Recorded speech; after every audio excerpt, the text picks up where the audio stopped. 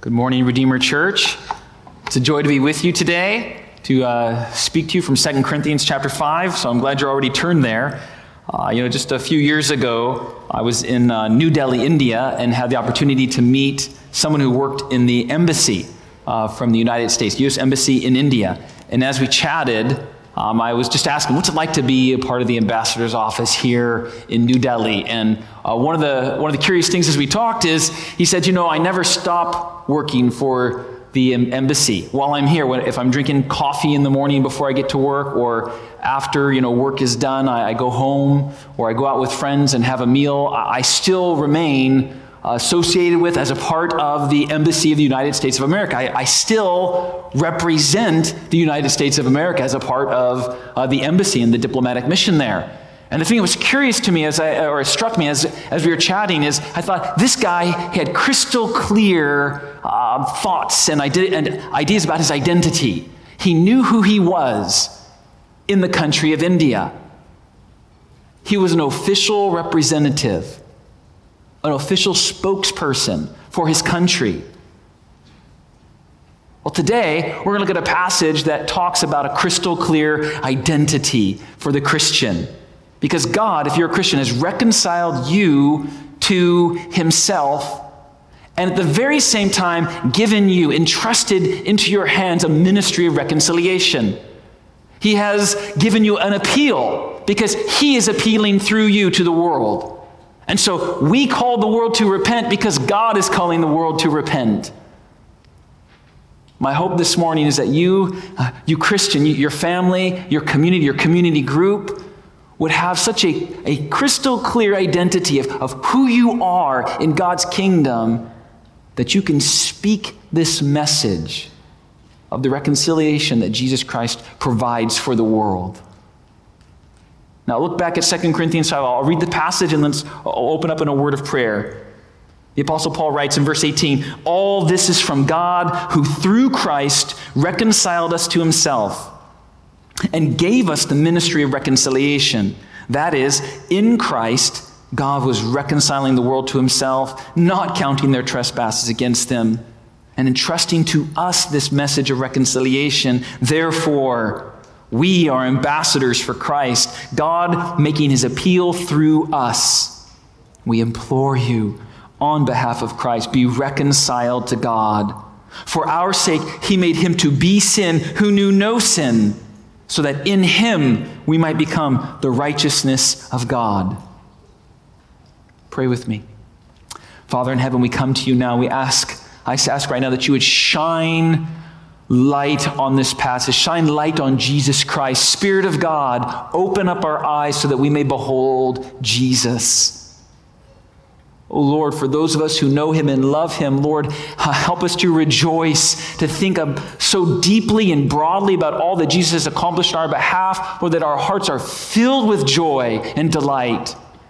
Lord, for those who do not know him, who do not follow him, Lord, I pray that you would open their eyes that they may see the goodness and the glory and the forgiveness that only Jesus offers them. Spirit of God, help me to speak your word. In the name of Jesus, amen. And we'll see four aspects of reconciliation from this passage. We'll see that God initiates reconciliation for the world. We'll see that the world requires reconciliation. We'll see that Jesus accomplishes that reconciliation, and that we who follow Christ are actually ambassadors of that reconciliation. We speak about it to the world. And so consider with me how God initiates or starts and has planned and implemented this reconciliation. Look there at verse 18. Those words he says, "All this is from God." All this is from, what is from God? To really understand this passage of reconciliation, we got to back up a little bit, because you see, Paul loved this church in Corinth. He had planted this church several years previous, and he loved them. They were in his heart, and he actually corresponded, wrote several letters and received letters from them. He cared about them and for them. In fact, many people had been made disciples in that city of Corinth. People who came from very immoral backgrounds, people who were really proud and into philosophy and in high society, people who were idolaters, all kinds of people. had turned to the Lord Jesus Christ and become disciples. And they were gathering together, fellowshipping around the word and around prayer, around the Lord's table. And they loved each other. And yet, into that group, there were also some who had snuck in. People who didn't love the gospel. And they actually attacked Paul and his apostolic authority. They attacked Paul's ministry, and they also attacked and undermined the gospel. And so Paul wrote this book, 2 Corinthians, to ground the church in his apostolic authority and to ground the church in the gospel. He wanted them to know, how does a faithful church live in the world? What does a faithful church love in the world? And so he wrote them this letter to call them to come back to him, to the gospel and to his ministry as an apostle.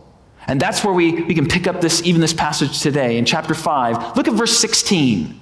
Chapter 5, verse 16, Paul says, "From now on, therefore, we regard no one according to the flesh." According to the flesh. Just means according to human ideas, a worldly way.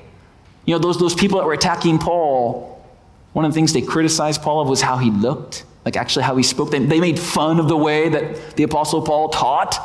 And so while they were making fun of him, they were speaking in a worldly, fleshly way. Paul says, we don't regard people like that anymore. Look back at verse 16. "Even though we once regarded Christ according to the flesh, we regard him thus no longer." Paul says that we who are in Christ, we used to regard or think about Jesus Christ even in a worldly or fleshly way. Some of us, maybe even here today, used to think that Jesus Christ was weak, lacked wisdom. Maybe you thought that he was merely a prophet. You didn't understand who he was, but now in Christ, we understand who he is. He's King of Kings. He's Lord of Lords. Yes, a prophet, but more than a prophet. King of Kings and our Savior. And today, if you're a Christian, if you follow him, you know who he is. And yet, how's that possible? But here we see the next verse 17. Paul says, "If, therefore, anyone is in Christ, he is a new creation. The old has passed away. Behold, the new has come." Paul shows us that you who are in Christ have been changed. You've been transformed. You're not the same as you were before because God has changed you. He's transformed you. You're a new creation in Jesus Christ. All this is from God. God is the one who's transformed you and changed you if you're in Christ and trust him. He's the one that's made you a new creation. And this is why today, as you sit here, if you follow Christ, you no longer regard him according to the flesh. You know who he is and you love him because God has initiated this plan of reconciliation. He started this long ago, and he implemented it at just the right time. He sent Jesus Christ. We read about that in Galatians chapter 4. Galatians 4:4 says, when the fullness of time had come, just the right time, God the Father sent forth Jesus, born of woman, born under the law, to redeem those who are under the law so that we might be adopted as sons. You know, this was his plan, that he would send Jesus Christ and save his people. And beloved, today, if you know him, you have been reconciled to him, even as we sang and even as we read. And yet, what is reconciliation? Kind of a big word, right? Said it a whole bunch of times. It comes up 5 times in this passage. What is reconciliation? Simply put, reconciliation is an enemy who becomes a friend. Enemy become friend. Reconciliation. Those of us who were far off are now brought near. Reconciliation, an enemy become a friend. And really, to get at what reconciliation is, we have to back up a little bit. Because the world requires reconciliation. The world needs to be reconciled to God because, at a very basic level, the world is separated from God. Every single human being, in every single culture, speaking every kind of language, is separated from God from birth. We do not know him as we ought. All of us have turned each his own way. We are like sheep who have gone astray, Isaiah 53. We have sinned and fallen short of the glory of God, far short of his honor and his splendor, of his character, of his goodness, of his holiness. You know, most people in the world know that something is wrong. Even if you're here today and you're not a Christian, you know that something is wrong in the world. You might even ask, why is the world so broken? It's unjust. Perhaps today you can think, even in your own mind, you think, why am I so disheartened? Why can't I get it together? Why am I so unhappy? You see, we know that something is wrong, but we don't always know what is wrong. We know that something is wrong, but we don't always know why something is wrong, why we're broken. Several years ago, I visited Allahabad, India in the north when the Mahakumbh Mela was happening. We lived just a couple hours away, and a friend and I drove there to chat with people. You see, it's the gathering of the world's largest gathering of humanity. That month that we were there, 45 million people went to Allahabad to bathe in the rivers. And so we walked around and talked to people and tried to pray with people. And we would ask them, who have you come here with? And what are you doing here? And why have you come? And people would talk, well, we're going down to the river to bathe. Why? If I bathe in the river, people would say, all of my impurities will be washed away. Well, we would ask them, where did this impurity come from? They say, I don't know. I remember one man, Nitin. Nitin, where does the impurity go when you bathe in the water? He's like, I don't know. I guess into the water? How does the water cleanse you of your impurity? I don't know. Where was the impurity, like in your hands? And he said, I don't know. He knew that something was wrong enough to travel all this way in pilgrimage to go to the river, but he didn't know what, and he didn't know why, and he didn't know how to get rid of it. So many of us are like that. We know that something is broken in the world, but we don't know exactly what. Scripture teaches us, though, what's broken, right? Look back at verse 19. Right there in the middle, Paul writes, in Christ, God was reconciling the world to himself, not counting their trespasses against them. Trespass, sin, the transgression of God's law, the shame that we experience when we are separated from him, the defilement that we experience when we don't live according to his word. We are separated by our idolatry from God, by our rebellion, by our pride. In fact, we are far from God if we think about it practically. I mean, it reminds me, my son Ethan, he's 5. The other day he told me, Daddy, I'm going to be an airplane. And so he put his hands out, and then he made a jet sound, and then he jumped. I'm going to be an airplane, Daddy. And then he jumped. And you know what he did? He flew about 5 inches. And of course, I had a little fun with him. I goaded him. I said, oh, you know, Ethan, you need to get a running start. You need to sound a little louder for your jets to work. And so you know what he did? He got a running start. He ran to the back of the room. He ran as fast as he could. And then he sprung up into the air, arms out, and he made a huge jet sound. And he got about 7 inches off the ground. I mean, a little boy trying to be a jet plane, it falls hopelessly short of what a jet plane really is, right? But you and I, trying to be holy, trying to accomplish all the good that God is like, trying to experience his honor, we fall impossibly short of that glory, of that honor, of that splendor. You know, people are not separated from God because of their ethnicity, their education, their economic status. They're not separated because of their gender. They're not separated because of any external cultural thing. But as we saw, because of their trespasses, because of their sin, because of their shame. And you know, the result of this separation from God is terrible. It's frightening. It's why we see Paul in this passage pleading with people. You ever plead with somebody? Where you're saying, don't do it. Don't jump off the cliff. Don't eat that very strange thing you're about to eat. You know, we urge people over maybe minor things or human things. Here, Paul is pleading with people over eternal realities. We read in 2 Thessalonians 1:7. Listen to this. When the Lord Jesus is revealed from heaven with his mighty angels in flaming fire, inflicting vengeance on those who do not know God, on those who do not obey the gospel of our Lord Jesus, they will suffer the punishment of eternal destruction, away from the presence of the Lord, away from the glory of his might. This is why, friends, Redeemer Church preaches the gospel to everybody, to all kinds of people, as often as we can, because we want people to hear of the redemption, the reconciliation that they can experience in Jesus Christ. Because there is an eternal destiny, an eternal fate that awaits those who do not know him. Jesus Christ himself, according to Matthew 25, he said that if you don't know, if you don't follow him, he will say to you, "Depart from me, cursed, into the eternal fire reserved for the devil and his angels."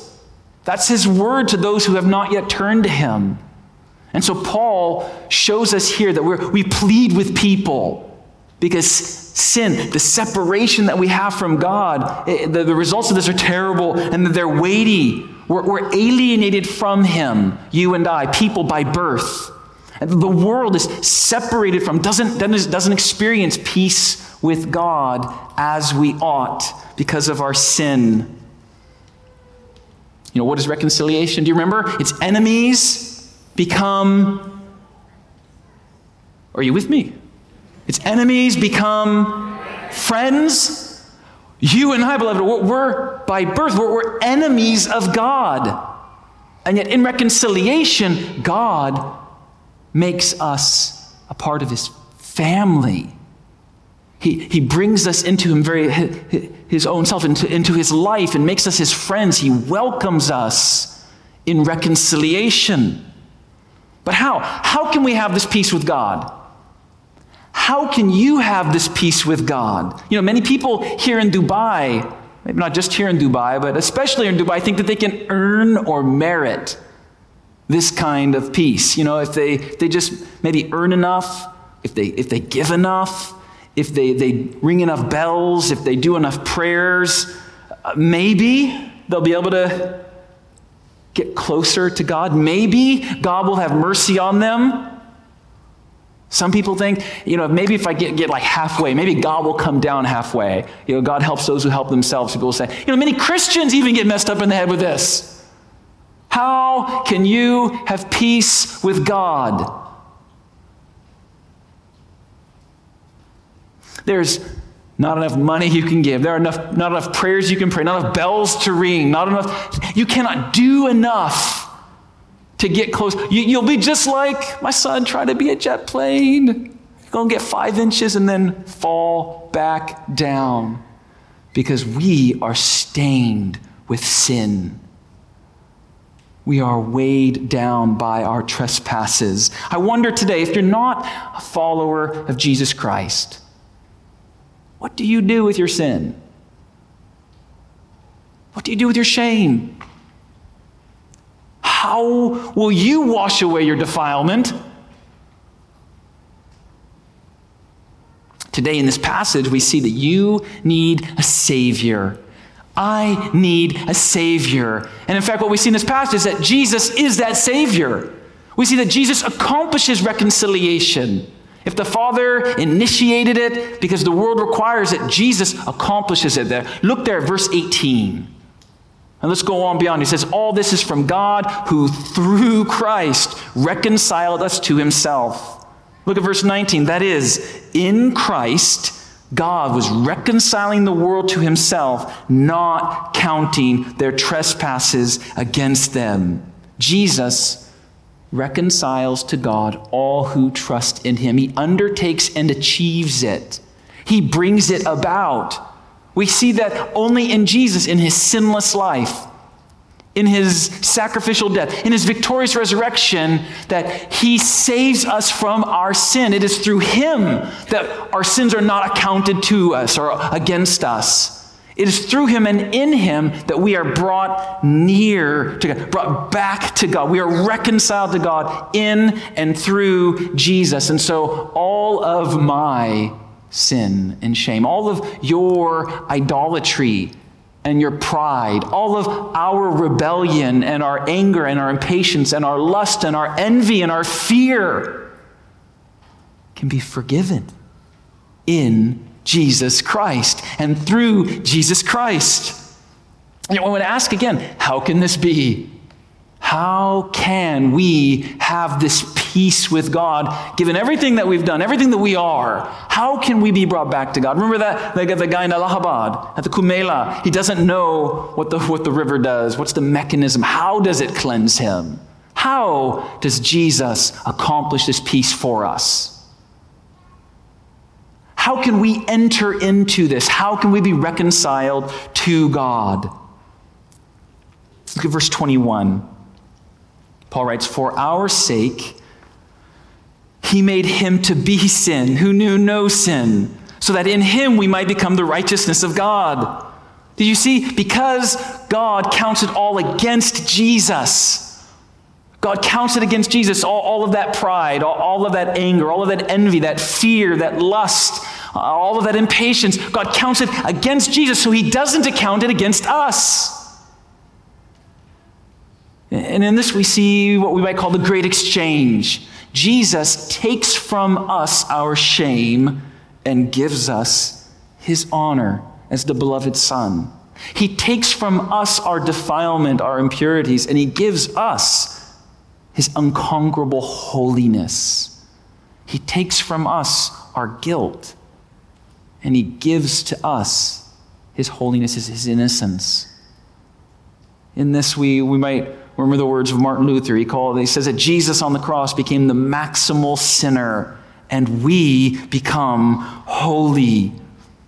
Colossians 1:19, "For in him all the fullness of God was pleased to dwell, and through him to reconcile to himself all things, whether on earth or in heaven, making peace by the blood of his cross." Or listen to Romans chapter 5. God demonstrates his love for us, in that while we were still sinners, Christ died for us. Since therefore we've been justified, that is, declared right, we have peace with God. Much more shall we be saved from him, or by him, from the wrath of God. Since we've been justified by his blood, much more shall we be saved by him from the wrath of God. Or even here we see it in 2 Corinthians 5:21.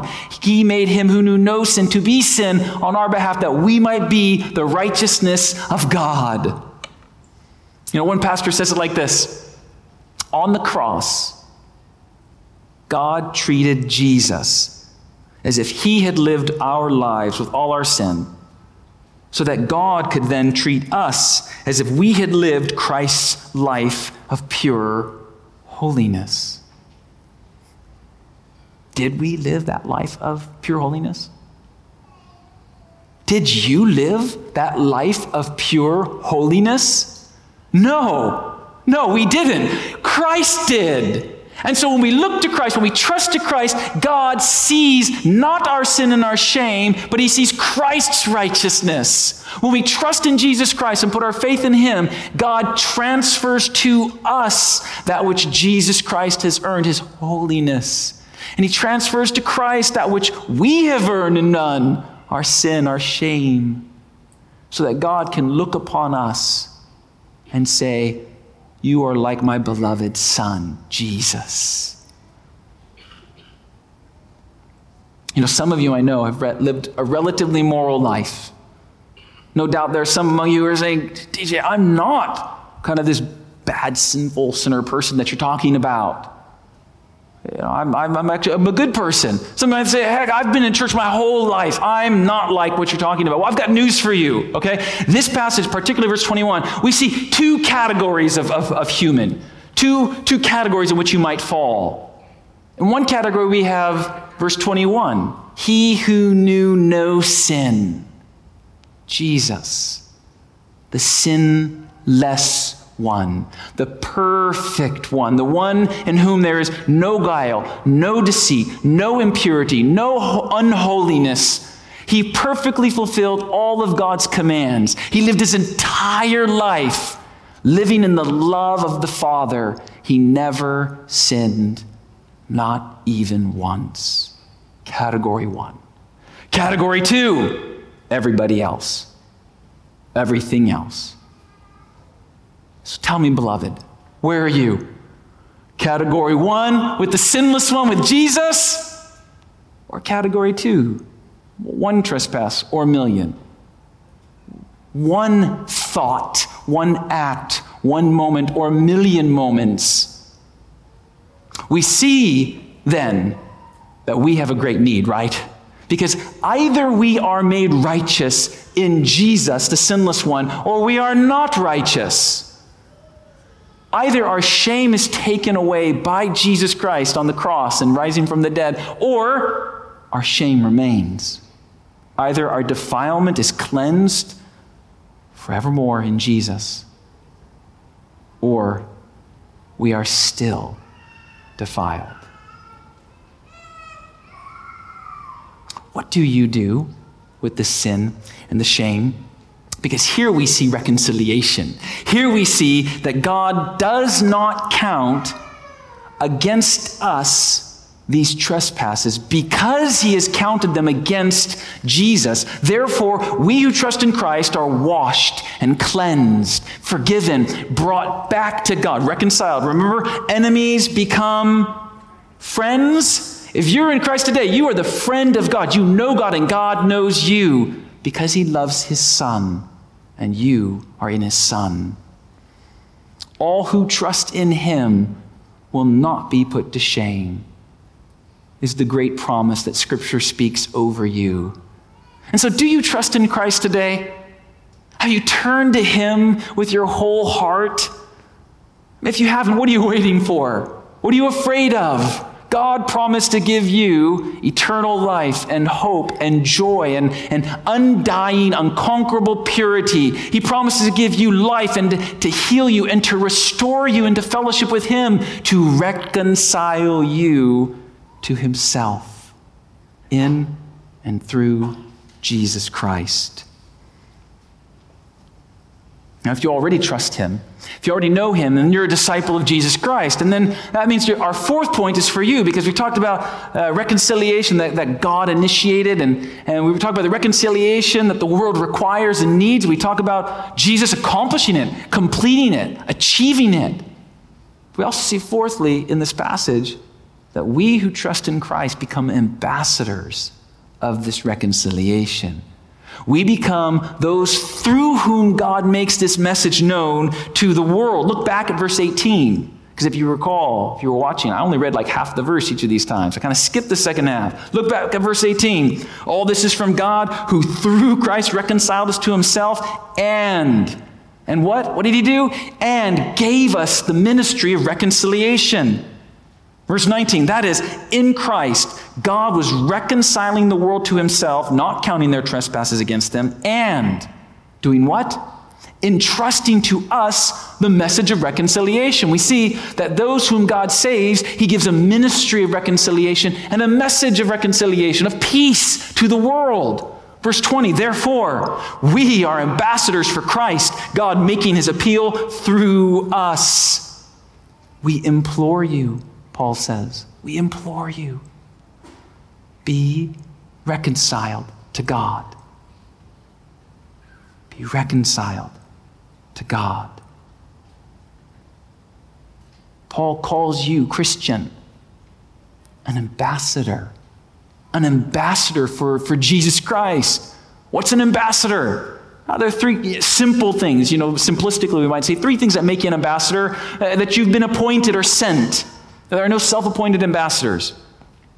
A king or a Congress, a prime minister, a president appoints and sends somebody to be his delegated authority, to be her delegated speaker. And so if you're a Christian, you're an ambassador because you've been given a delegated authority. A king has sent you out. He's appointed you. There's a second thing that makes you an ambassador.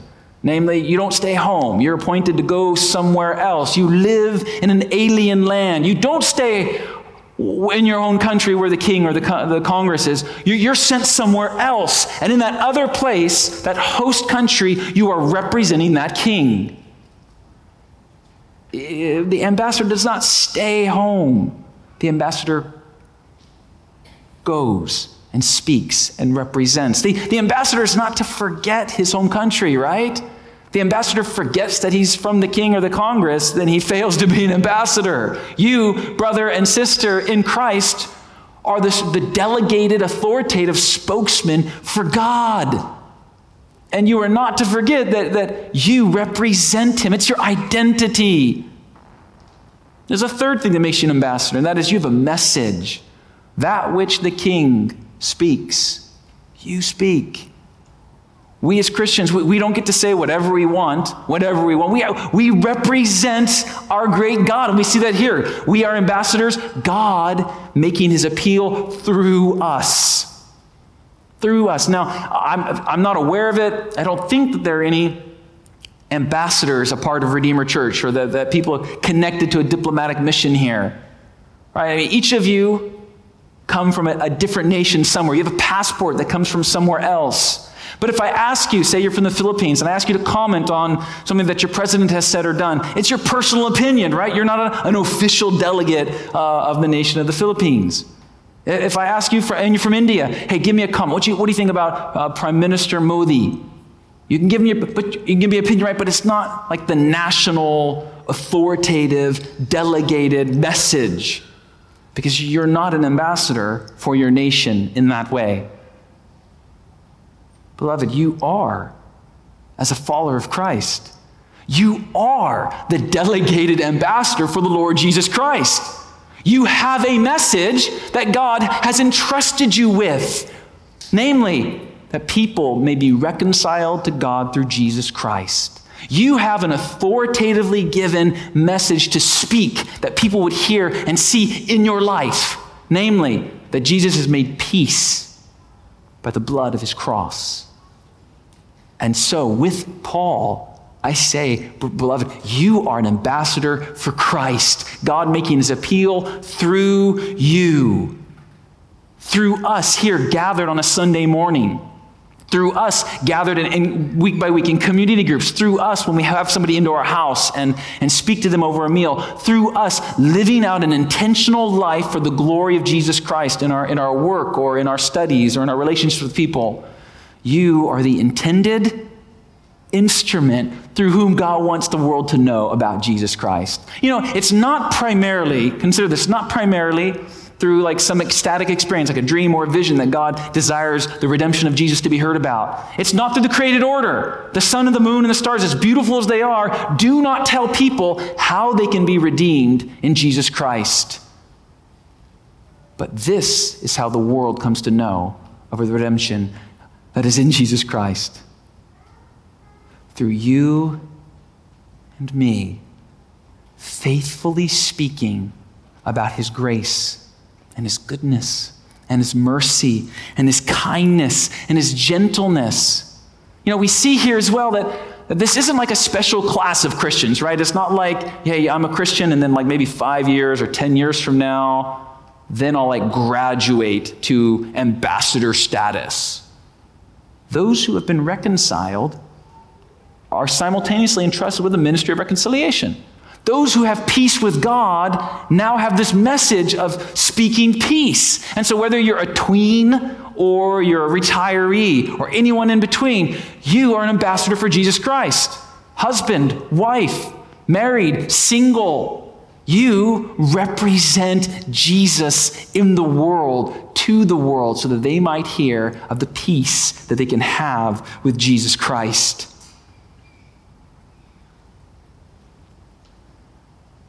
I want to pause for just a moment, though. This passage, as awesome as I think it is, speaking about reconciliation, doesn't actually give us a lot of detail about the day-to-day life of an ambassador. Right? The guy that I met, that I mentioned earlier, you know, he had actually, he told me he had very long manuals that detailed to him what he could and couldn't do and what he could and couldn't say to be an ambassador, like when he could, with whom he could drink chai and with whom he couldn't. We don't have something exactly like that, right? We don't have a detailed set of lists about what we do and don't do to be an ambassador in that way.